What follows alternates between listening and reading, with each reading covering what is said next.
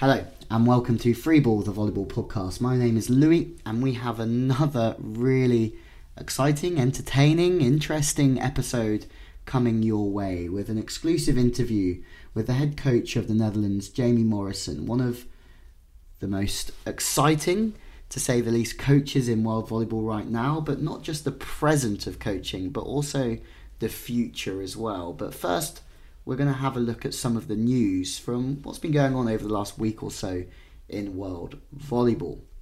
The FIVB 4-star event, beach volleyball event, took place in Sharm El just last week.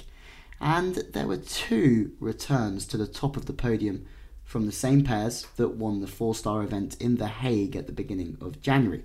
Brazil's Ana Patricia and Rebecca overcame the top seeds from the Czech Republic in Marketa Slakova and Barbara Hermanova 25-23, 26-24 in the final of the women's event, and Russia's Vyacheslav Krasilnikov and Oleg Stoyanovsky won the men's final, easing past Spain's Pablo Herrera and Adrian Gavira 21-19, 21-13. It was a tricky week in Sharm El, lots of wind, lots of testing conditions, but the Spanish pairing of Herrera-Gavira just seemed to be evergreen, and they've played some of their best volleyball today under new coach Franco Marco.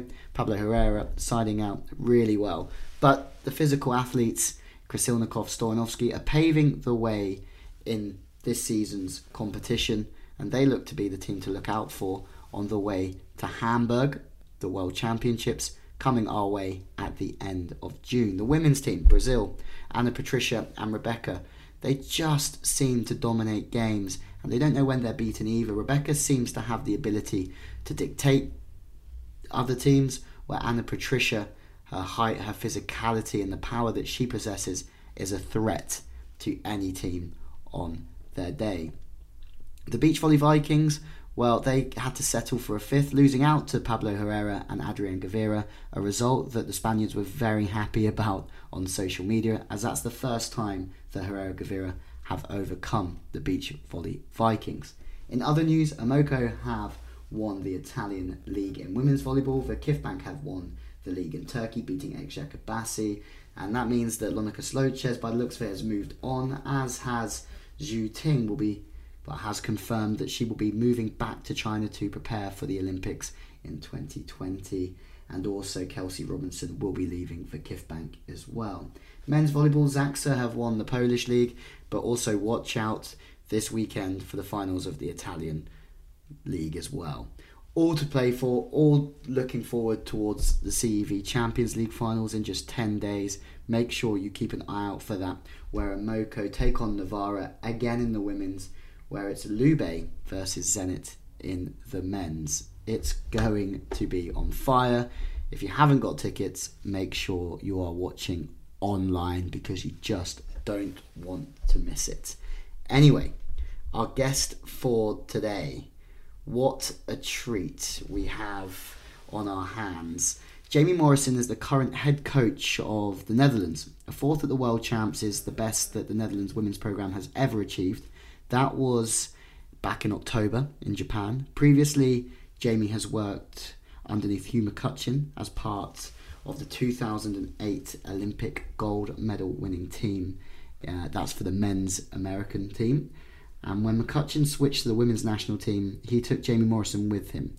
Together they won the FIVB Grand Prix 3 consecutive times, and at London 2012 the Olympic team won the silver medal. Now Jamie Morrison is chasing medals as a head coach, and he's very much a pioneer for modern day coaching. This is one of the best interviews I've ever had the pleasure of conducting. We hope you enjoy it. Welcome to Freeball, the volleyball podcast. How are you doing? I'm doing great. Just getting the day started, getting ready for practice. Yeah, me too. Nice and early start, but it's going to be completely worth it. So thank you so much again for coming on. It's love doing things for this podcast that interest myself, and you definitely have interested me for a long time, following your journey from the outside from a media perspective. So yeah, thanks. Appreciate that. Thank you very much. So how's it going? You're back in the Netherlands? Yeah, I've been back for about 6 weeks and training a younger group of athletes for about the last 3 weeks. And then we're slowly starting to get our athletes back in the gym. I thought it was really important to give them a little bit of a some rest. So I think we have 4 people from the World Championship team that competed for us last year, back in the gym competing in volleyball right now. We have about 4 or 5 that are in weight room right now, just trying to get a base under them before they get back into the gym. That's amazing. I was going to ask you a little bit about that, actually. Obviously, the season's pretty busy. Yep. So it must be difficult to manage the guys who are playing in the latter stages of their club season to the ones who have already finished. Yeah, it's not an easy task, and busy is an understatement. It seems like the FIVB keeps pushing the calendar out wider and wider and wider. CEV keeps pushing the calendar out wider and wider and wider to the point where they're pretty much overlapping right now. And I was in Italy a week and a half ago, and I was sitting down with Robin and just chatting about her season, and they're obviously going to the finals of Champions League. And she asked me, Jamie, are you going to come watch the match? And I said, Robin, we're flying to Serbia for our first match that day. So it's getting to the point where it's a little bit ridiculous. Just we have these players that are getting, I don't know, like I said, pushed on both ends. So I'm trying my best to give them a break. My goal was to give everyone a 10-day vacation. And I know that doesn't sound like much probably to the general public, but to them, 10 days is longer than they probably have gotten in a long time. So trying to make sure everyone gets a breather, gets away from volleyball, and then can get back. It's funny, isn't it, how more volleyball is better, more at the moment, and yeah, where science is telling you one thing, maybe the calendar is telling you something else. Which, and I think every sport has issues. I think ours is it's one of the only sports in the world where I think athletes don't have an off season.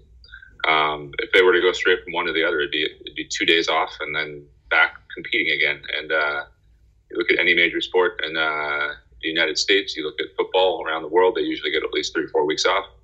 I think our sport needs to change a little bit in that, and making sure that the people that are in charge care about the longevity of the athletes as much as they care about putting them on the court. Yeah, that's really, really interesting. And especially this year, I guess you go VNL, then you have a few weeks off for Olympic qualifiers, and then it goes to European champs, and then it goes to World Cup in Japan. Yeah, but and there's not, like, going back to the CEV and FIVB needing to coordinate a little bit more. We have 6 days off in between our European championships, assuming we go to the finals or play on the last day, and the World Cup. And that World Cup's in Japan. So we're expected to get from Turkey to Japan with some rest, get used to the time zone. And it's not easy. Yeah, that doesn't happen. I just got back. I went to China for 3 days last week. It took me a week to recover. Exactly. If you ask my girlfriend, I've been grumpy for the week was coming off the back of China. It's really interesting. What have you learned from obviously, like, VNL is a long competition. It's a great competition for many reasons. But what have you learned from last year? I think this came, and also the reason why we're doing the stuff this year, but this came to an advantage for us when we got to World Championships. It's just that in a 5-week competition, you need to have a team that has a bunch of interchangeable parts. What I mean by that is just you can plug a new athlete in and have it work just as well as it did with the, starting 6 or 7 that you normally have out there. So I think if you look at the last one, we tried to mix lineups a little bit, especially when we could, and tried to get some different people involved just so, 1, everyone feels involved. It's a long competition to sit on a bench. And 2, more importantly, just to make sure that everyone's safe physically and mentally by the end of that. They're fresh by the time you get to the finals, and you have some gas left in the tank in order to go make that last push in China. Yeah, that's key. And I guess it's when you've got players who've suffered with certain injury problems throughout as well. It's especially Robin, I guess. You have to try and manage them throughout this period as well. Yeah, and that's important. I inherited a team that I think was in the prime. And the reason why I came here is I thought this team was capable of doing great things just based on the personnel that was here. We've had a younger generation that have come up, but the athletes that are in their prime are getting near the end of their career. They probably have a tiny bit left in the tank for next quad if they want to do that. But making sure that their bodies hold up for the long term, and that both, 1, they're available for the national team, and 2, my biggest goal is just to have these athletes decide when they want to retire, not have their bodies decide when they want to retire. So trying to make sure all of those things happen at once, while at the same time trying to win as many matches as we can. Obviously, that's part of the reason why we're here. So trying to balance all those things. Yeah, that's really interesting. You said when you got the job, I was reading an article actually. I think when at the World Champs, you said you felt like the luckiest man alive to have the job. Is that still the case?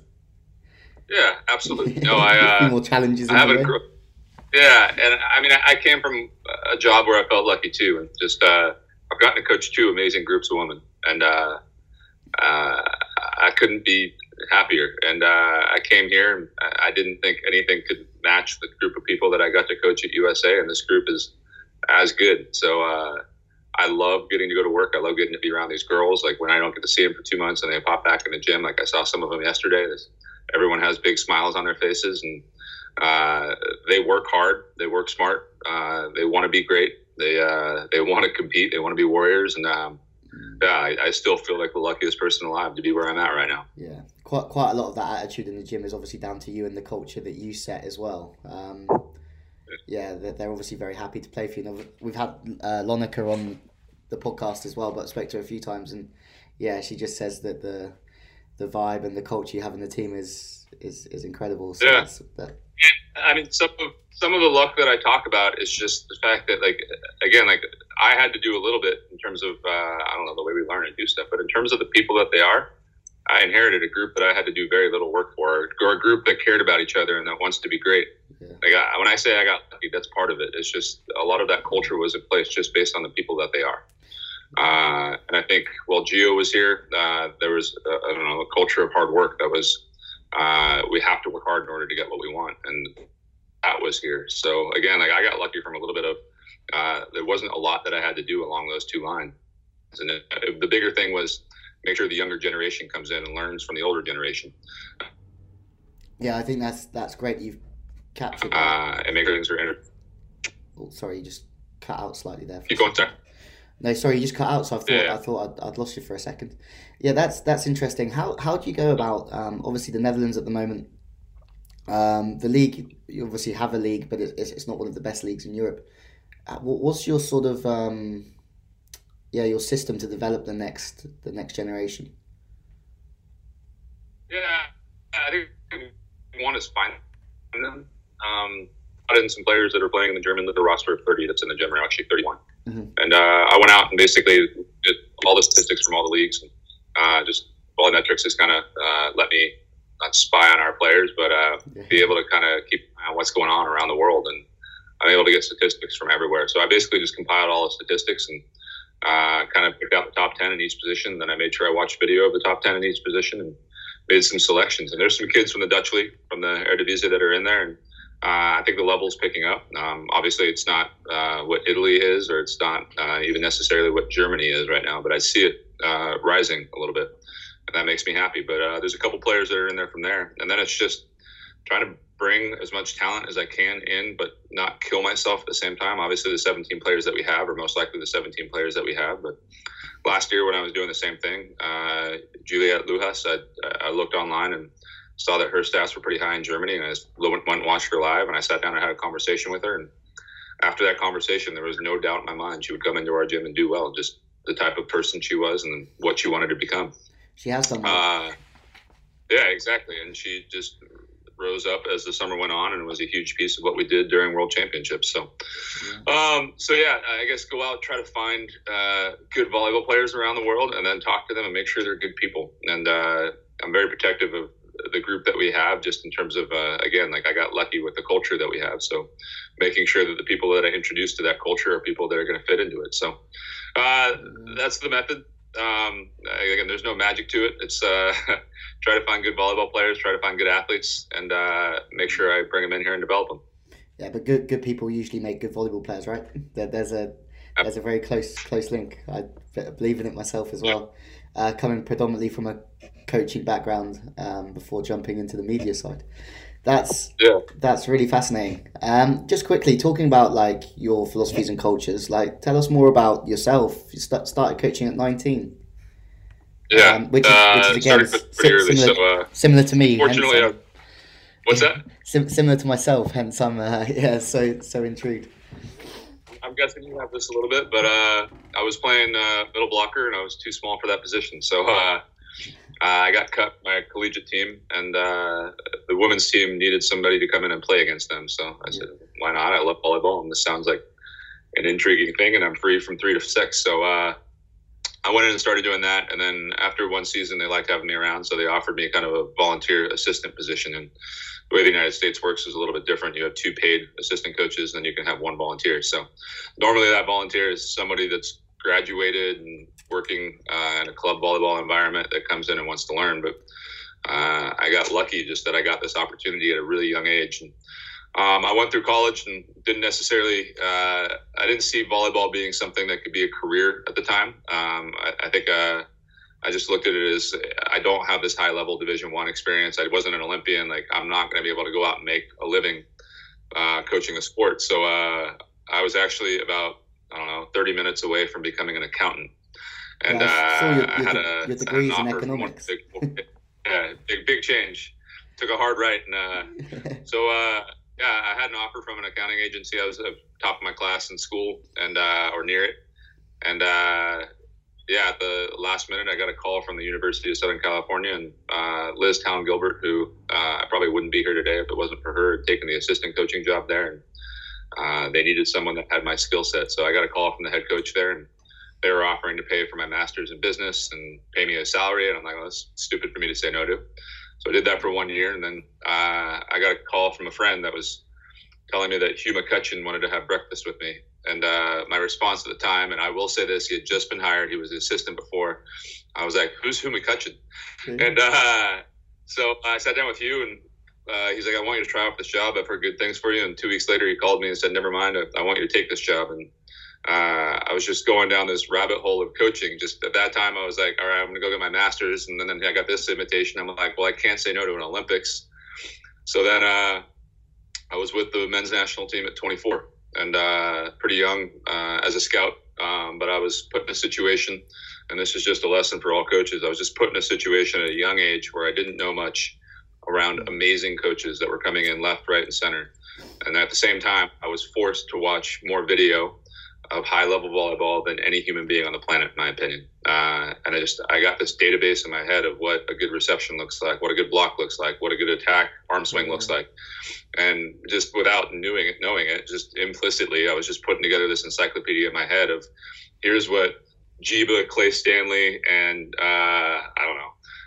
Reed Pretty look like combined into one person of a passer and an attacker and all these different things. And at the same time, I had Carl McGowan in my ear talking to me about motor learning. I had Hugh in my ear talking about culture. I had Ron Larson in my ear talking about practice planning, and John Speraw in my ear talking about running the BIC. And I didn't have anything in my head, but I was basically paying to be there. I was making a low amount of money to live in Southern California. For those of you that aren't from the U.S., it's one of the most expensive places in the world. So, I just had all of these things coming at me from all these different angles. And at the time, you're young and you're like, I don't want to be doing the grunt work. But I look back at it and I'm like, man, what would I be if I wasn't there? If I wasn't in that situation, if I hadn't sacrificed to be there? And so that was an amazing 4 years. We won a gold medal after that. And then Hugh switched over to the women. I was contemplating going into college volleyball a little bit. And then at the last minute, I kind of decided to stick around and spent another 4 years with Hugh. We took over the women's program. And a big part of that was just we like puzzles. And we figured this is a whole different puzzle that we're going to go figure out. And won a silver medal there after 4 years. And then I did go to college volleyball for about a year. And then Karch called me and wanted me to come back with the national team there. So I was there for 3. And then I felt like I was ready for the next challenge. And I think the reason why I felt like I was ready to be a head coach is I felt like I was a really, really good assistant coach. And it wasn't challenging me anymore, I guess. I felt comfortable with it. And I don't like feeling comfortable, going back to that. I like to solve puzzles things. So when this opportunity came about, it just made perfect sense for me. I had 3 players from this team that I coached at Baka Punk, and I loved all of them. And it seemed like the type of place where the way I wanted to coach would work. And like I said, I got here, felt like I was the luckiest man alive, and I still feel like it. So here I am. That's fascinating. Yeah, you sort of whiz through that story as if, yeah, but there's so many like amazing bits to it that, yeah, from sitting from the outside listening in. Story. Yeah. It's just, it's crazy to look back. And I just think, I look back and realize that I've been coaching for 20 years now, actually, coming up on, and it's just crazy to me. I still feel like I'm young and dumb and still learning a little bit. So, but it's been awesome. It's been a fun ride. Yeah, I can relate to it. I sort of was coaching at 20 and now I'm 30 and was with the national team beach at 23, 24 as a head coach. So yeah, I did a lot of learning of statting and sitting there, and now I can more for beach volleyball. But yeah, I see the game so much better now as a product of sitting down and even doing commentaries, even just sitting there and applying myself to what I'm watching for a long period of time. That's an amazing story though. Nowhere near compared to how it influences. When I go back in the United States and I talk to players and I talk to coaches, and I just talk about USA volleyball versus international, and I say one of the things that I think gives international volleyball players a leg up on U.S. players is just the fact that when they're in Italy, they turn on the TV and there's the Italian Volleyball League and people playing at the highest possible level, and the national team is televised and people have access to watch the game and have a model of what it looks like at the highest possible level. And I think that's missing in the U.S. So you have to force kids to do it, and that there's certain ones that just have this fire inside. They go out and find it, but I think it's important. Yeah, talking to Jordan Larson, she was just saying, or we sort of agreed that in the States at times it's like you play till you're 23, and then your volleyball career is pretty much over, and that's not really going to benefit the national team as well as there's just so much more volleyball out there, right? Yep. And I think it's starting to change a little bit in the U.S. I think people are starting to realize there's a career after it if they want to. It's not everywhere, and not everyone's realizing it, but it's definitely better when I started with the women's national team. I think there's more awareness now than there was before. Yeah, for sure. And hopefully, well, the national team's still in a very good place anyway, due to just how many people play the sport. I feel in the US, there's always going to be a tunnel of athletes coming out. Yeah. You mentioned some big names there.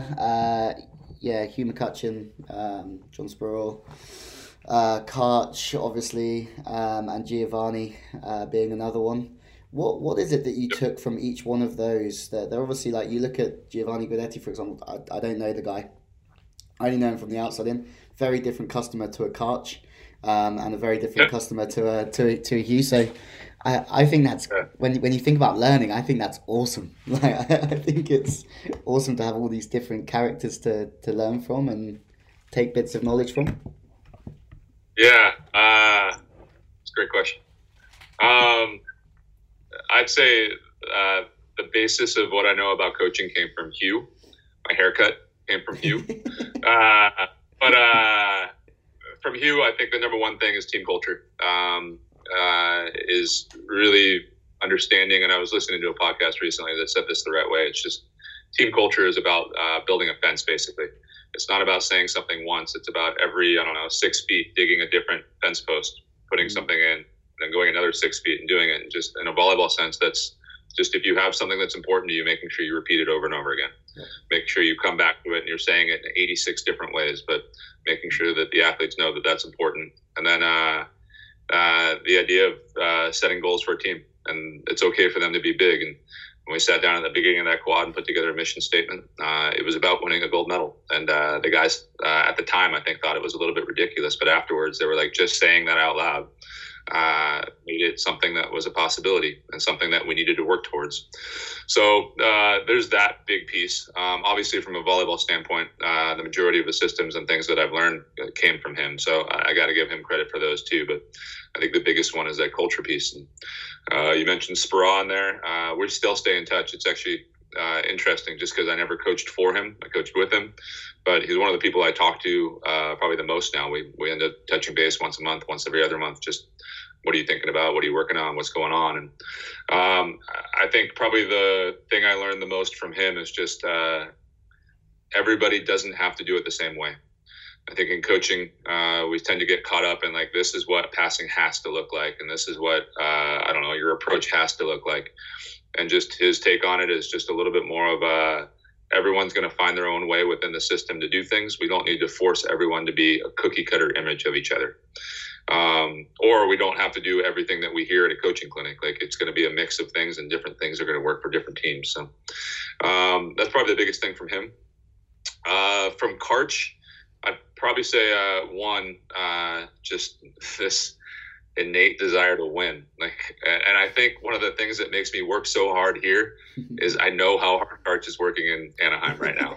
Like, I know he's showing up in the office. I know it's probably, 2 a.m. in the morning. He's probably going to get into the office in about 2.5 hours. Like, I know it for a fact. Yeah. So it just drives me to push me and push our staff and make sure that we know that, hey, somebody else out there is working harder than us. And then secondly, just getting to pick the brain of the greatest volleyball player of all time was awesome.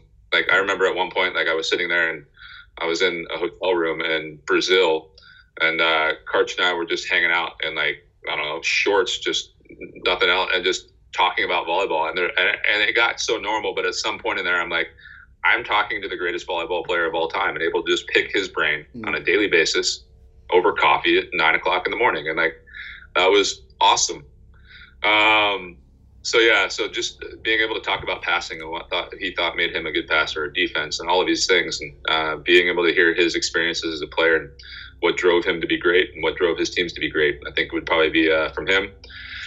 And then from Gio, for sure, just how to push athletes past what they think they're capable of. I just think he has this competitive drive that's different than Karch's, but just this ability to make sure that the athletes just force them to be something that they don't think they're able to do, or do something that they don't think they're able to do. And and I think that's what it is push people to be uncomfortable, push people past their capabilities, and usually good things happen there. So that would be the biggest thing from him. That's unreal. That's Lonica was saying that, actually, like, he just has that in a different way, just that ability to keep pushing even when you think it's not going to happen, and gets you over the line. That's fascinating. You mentioned you mentioned Karch. It's funny from the outside. I don't know, met him very briefly once. But when you see someone like myself growing up, someone with that will to win on court and that real competitive, fiery edge that he had as a player, and then you sort of see it as a coach creep in, but then you realise how he still sort of has that impact, and his personality still comes out, but just in a completely different way. Yeah, behind the scenes. Karch's so competitive that, like, if you go watch him as a volleyball player, like, it was just unfiltered competitiveness. Like, there's plenty of examples out there, and you can see it over and over and over again. You go watch him as a coach, he's usually pretty calm, and he's calm because he knows that being calm is going to help them win. Yeah. So, like, he's so competitive that he's changing his personality a little bit from what it probably should be. Yeah, exactly, because he knows it's going to benefit the team. Yeah. And I think that's important for all coaches, just the fact that our job is to get the most out of our players, and it takes different things at different times, but understanding what those are, and when those times are, is part of the art of this. It's an interesting thing with Karchi. Yeah, that's unreal. And also, like, are you, like, you're a very, very calm coach. You sort of from the outside looking in, you're always at a very good level. I always think that you're looking for the solution, and not really focusing on getting too worked up. Is that how you are, or is that something you've had to learn as well?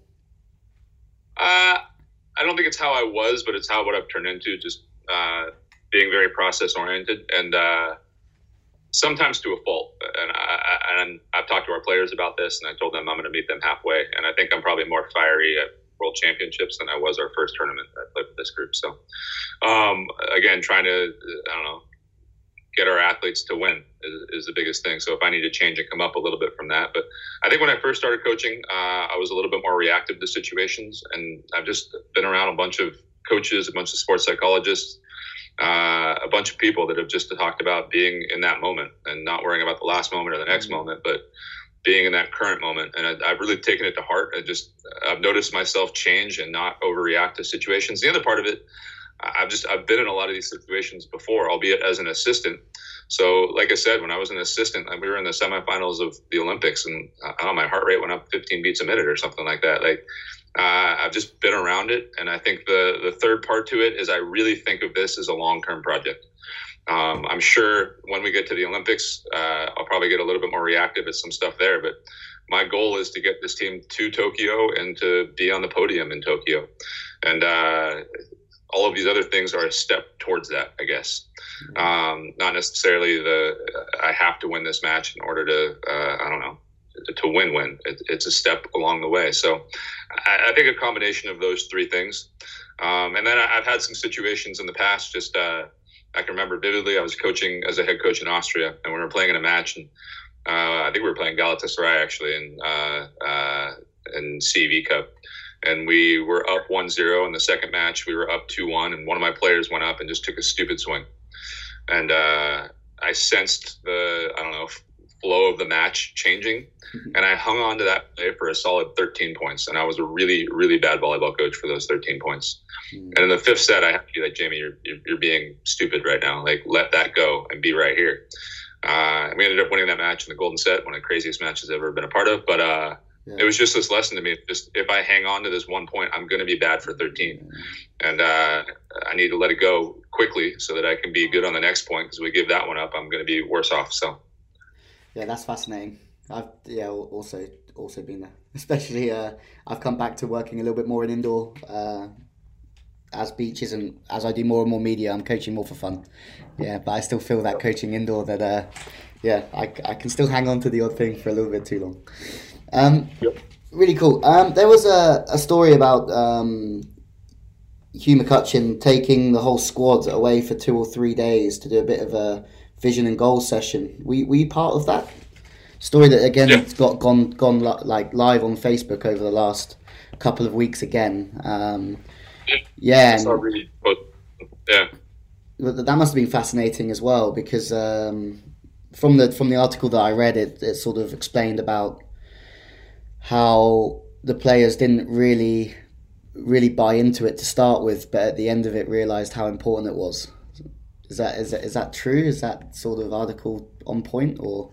I think one that changed over time a little bit, and I don't know if they necessarily after the 3 hour or after the 2 days, that was probably 2 half days or something along those lines. We were like, man, yeah, that was worth the time. Like, I'm glad we did that. We came out with this goal, but I think buy into those sessions a little bit more. Just we ended up a good sports psychologist, Ken Revisa, who recently passed away, but he had worked with baseball and just came at that from a real world scenario. Like, it wasn't necessarily all fluffy stuff. It was just like, hey, you're going to get the Olympics. You're going to have 30 million people watching you. You're going to have these intense pressures put on you. How do we deal with it?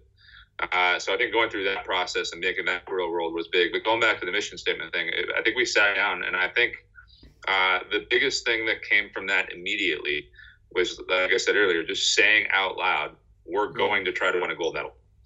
I just think that made it a reality. And then, like I said, with the whole fence post idea, we've kept going back to that mission statement.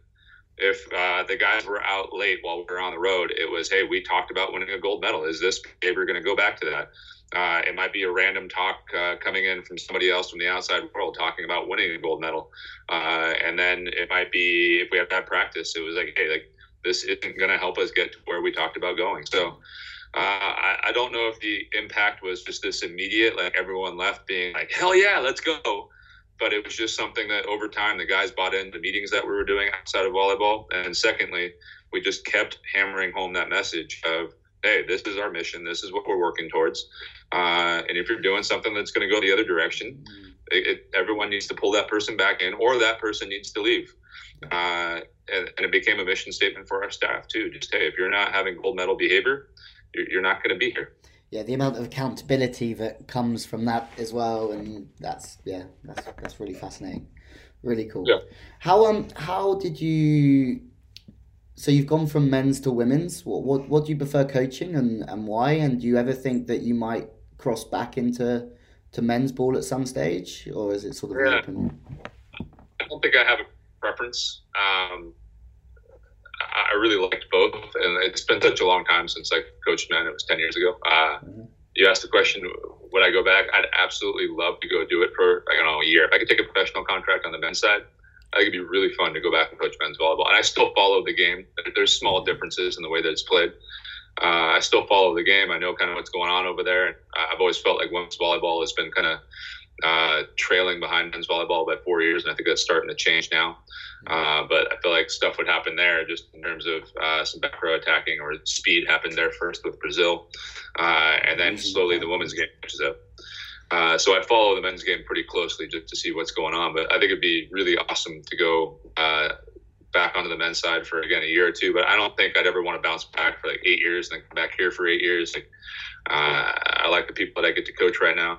I like where I'm at, but it'd be an interesting, fun challenge to go back and do that again. Yeah, when you're talking about comfort zones and slightly removing yourself out into something new, like that's a very achievable challenge, but also one that would make you think a little bit differently. The other thing that intrigues me is just going and consulting or going and coaching on the beach at some point. Just I think there's some stuff that can be taken from indoor, and I've talked with our beach coaches here in Holland just about some of the things that I see when I watch their games, and just some different things that I think can happen that can come from our game.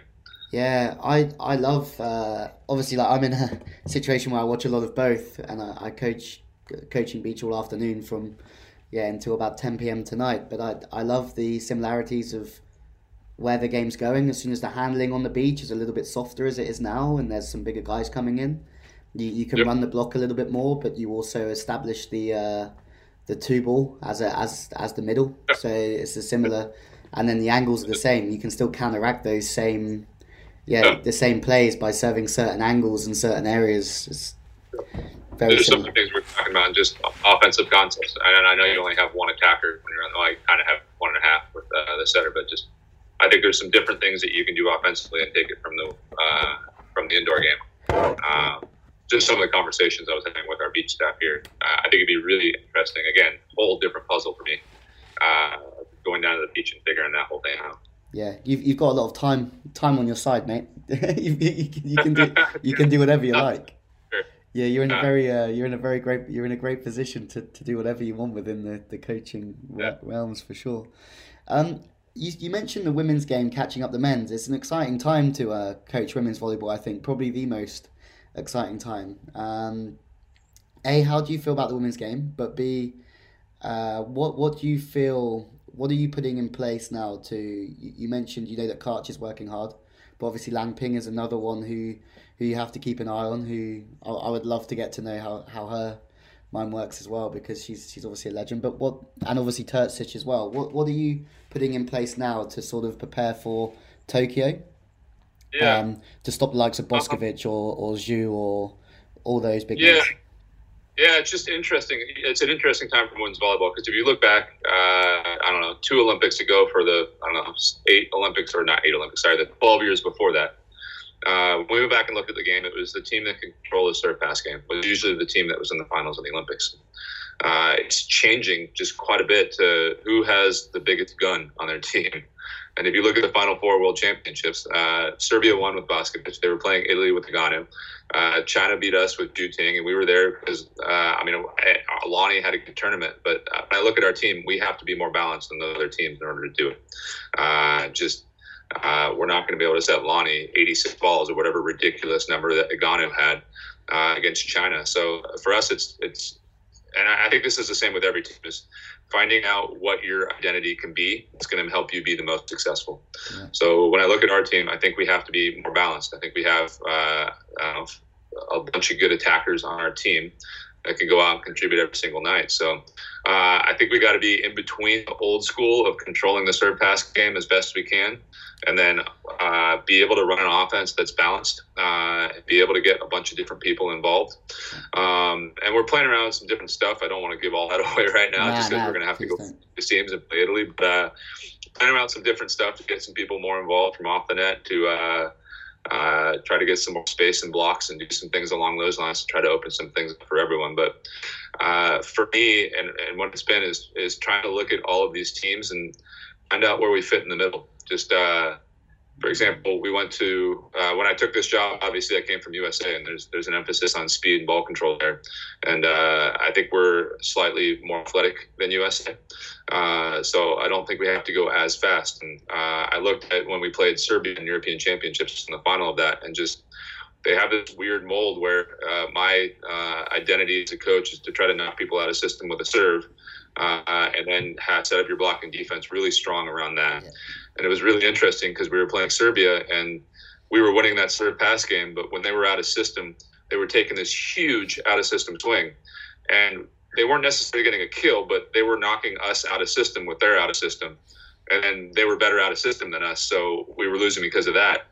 So just this idea of trying to take advantage within the rally in any way that you can, and if it's take a big out of system swing or get a hole on the block and make sure that it's difficult for them to dig, just that advantage within the rally is so important of getting it and maintaining it as it goes on. Yeah, and just I talked when I got here just in terms of what I wanted this team to be about, and one of the biggest things we talked about was just putting constant pressure on the opponent until they crack in all phases of the game. So making sure that we have a tough serve to start the rally, making sure that our block can block in system and get two blockers up, and when they're out of system, we're good every single time, and not giving them cracks in our block to go do. When the ball gets hit at somebody, we're digging it every single time and able to turn around and transition. And from a serve receive standpoint, try to get it in the middle of court so we can go fast and make it so that blockers are struggling to get there. But I want to get that feeling. And I guess I got that the most when I was playing Brazil in I think the 2005 World Cup or something like that, when they had Ricardo and they were running super fast and they had 5 attackers going every single time and their block was on point. I remember sitting back there and I was like, I felt like I was watching just a flying circus of people bouncing around places because it was going so fast. But I remember after that match being like, man, like, how are we going to beat that team that just constantly suffocate you? Yeah. And I want us to have that feeling as we're out there playing volleyball. So trying to work towards that as much as we can. That's fascinating. Would you say that's the best team you've ever seen? I think so. There's some really good teams out there, but just again, I've always prided myself. So when I was with USA, my main specialty was scouting. Mm-hmm. My job was to put together the best scouting report. And how do we beat this team? And where are the pressure points that we can put stuff on to beat them? And I remember watching that team, and I was just like, man, like, how are we going to do this? Way they were playing in that tournament, I think that's the best I've ever seen. Yeah, that's unbelievable. And then you have to try and recreate that by, we always say in every program, just be the team that's doing that all the time, pushing, nudging in every sort of every area. What's sorry, go to my notes. What's your ambitions? Firstly, for the Olympics, it would be obviously to medal. Your guys have they've come fourth in the last 2 big competitions. How do you? So it's fourth at the Olympics and fourth at the World Champs, with a second at the European Champs. How do you deal with that in the locker room? Is that a problem, the fourth place, or is it just a hurdle? Yeah, it's a tough place to be, and I'm going to talk to the team a little bit about this as we get going, but just I think teams have this arc of improvement. They get really good at the beginning. I've seen it with this team, and it's really hard to get to the top of the world. And I think the players are frustrated with fourth. I think they want to finish higher than that. And I think one is we got to stay healthy. We got to make sure that we can have everyone on the floor if we want to have everyone on the floor. So obviously Robin's a really good middle blocker. If we had her at World Championships, things might have been a little different. And I don't know. Our other middles did an amazing job during that tournament. And we had some huge growth because she wasn't around. But we got to stay healthy is number one. And then number two, it's just find joy in the small improvements. And I think when you first start learning to play volleyball, you're making these huge improvements every single day you're in practice. And I know the jumps look like this, and they're just huge and going up. And then as you get better and better, the changes you have to make are these tiny little things, and they take longer to make. So the plateaus are look like this, and then you're over like this, and then you're like this. And just understanding that these things are as important as the ones we were doing before. They just don't feel as good. In order for us to get up to number one, it's about just getting, I don't know, when I look at it, 3 points better. That's really what separates everyone right now. And I think we're in this clump that's at the top of the world, and we're close. And we just got to find joy in making those little improvements, and also understand that we're a pretty good volleyball team. I think we've been probably one of the most consistent, just in the fact that we haven't really lost to anybody below us. And we're starting to get some wins like we did against USA at World Championships against some of the teams above us. So we're getting closer. We just got to keep pushing and keep striving to get a tiny bit better and catch up on some of these points. I think also you're going to places with this team that they've never been before, right? The final 6 of the World Champs. So coming fourth might hurt, but actually they're pioneering for their own country in other ways. It might not be through a medal around the neck, but for the next generation and everybody after that, like they're really, leading the charge, which is. And I hope so. And I talk to our players a lot, and they're awesome about this. Just the fact that I think they're inspiring the future generation to play volleyball. I think when we're at these matches, we sell out stadiums that we're in now, so we get a good crowd afterwards. There's 1,000 little kids waiting around for autographs. And I keep telling them that one of those kids might be the next you. So make sure you take that seriously and go sign an autograph. But like I said, I have an amazing group of girls that understand and in all honesty, they understand and they value getting to play in front of people here, getting to inspire, getting to see people dressed in orange, watching them play. So, what's going on here is pretty cool. And you're hosting the next World Championships, right? Which is, it shows that the federation's got your back to a whole new level with that support, and that must be quite good for everybody to know as well. No, us hosting is awesome, and just I've sent out text messages, I've sent out tweets thanking people within our federation, but it's not easy to host a world championship, and they fought really hard, and part of that is just they want to grow the sport here, and when I got here and I've talked about it, I feel like it's just this fire that's starting to grow and grow and grow in terms of interest around our team and trying to grow that into an interest around volleyball, and this country is grossly overachieving. I was giving a talk yesterday, and I said we had 22 million people, and they corrected me and said 17. But I talk a lot just about the fact that we got to squeeze everything we can, because what we're doing right now is crazy. When you think about the fact that we have 17 million people, and we're going out competing against China, who has 1.3 billion, or USA, who has 600 million, or something like that, it's just absurd that we're able to do what we do, and it's a testament to our girls and a testament to the systems they have set up here. But I want to prolong that, and I think part of it is just growing volleyball into something that's a national sport, and we're working toward that. That's fascinating. Is your own personal dream still to go back and coach USA and be a head coach, or is that something that's down the line? Or I don't know. I'm taking it day by day. I'm really happy where I'm at, and I'm really happy living where I'm at. I have a house here that has a view of a nice little farm and some cows, and I don't know, we go into Utrecht and hang out, and the cities are awesome. The people are awesome here. So I'm completely happy living away from the U.S. Yeah. I want to find a situation, if it's not here, that's just going to make me happy, whether it's somewhere else in the world, or whether it's going back in the United States, or whether it's staying here for the rest of my life. Just sure. I want to make sure it's a place that brings me joy.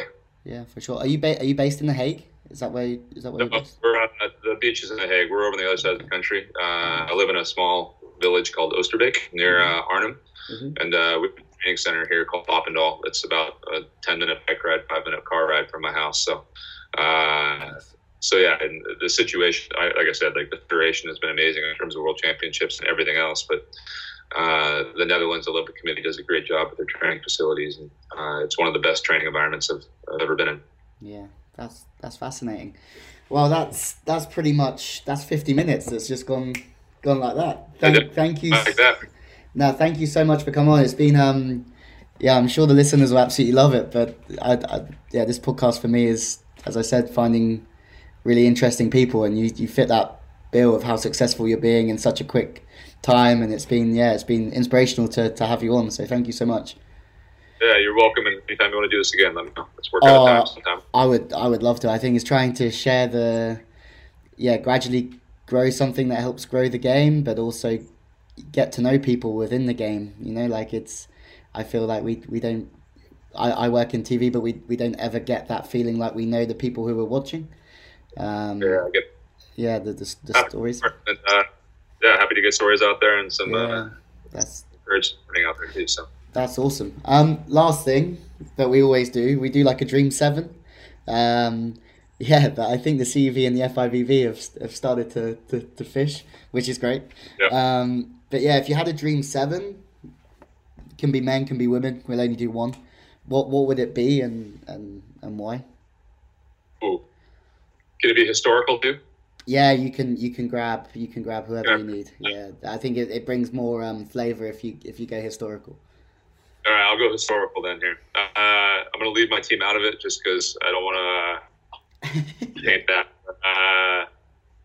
Position 4, Karch. Yep.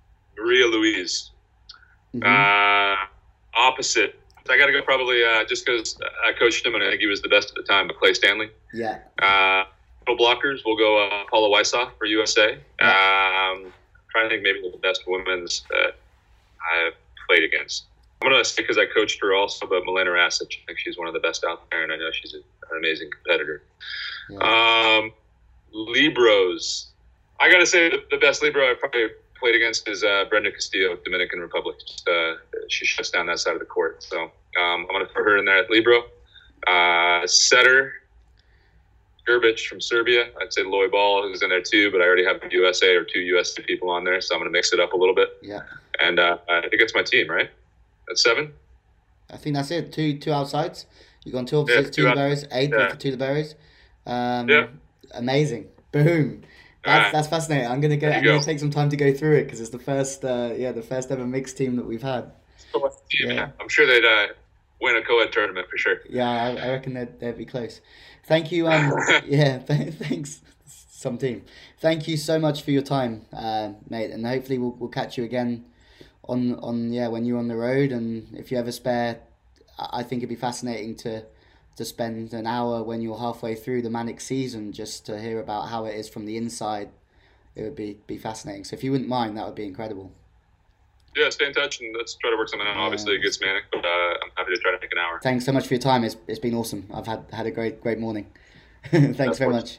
Cheers, Jamie. Bye. Well, that was Jamie Morrison on Freeball, the volleyball podcast.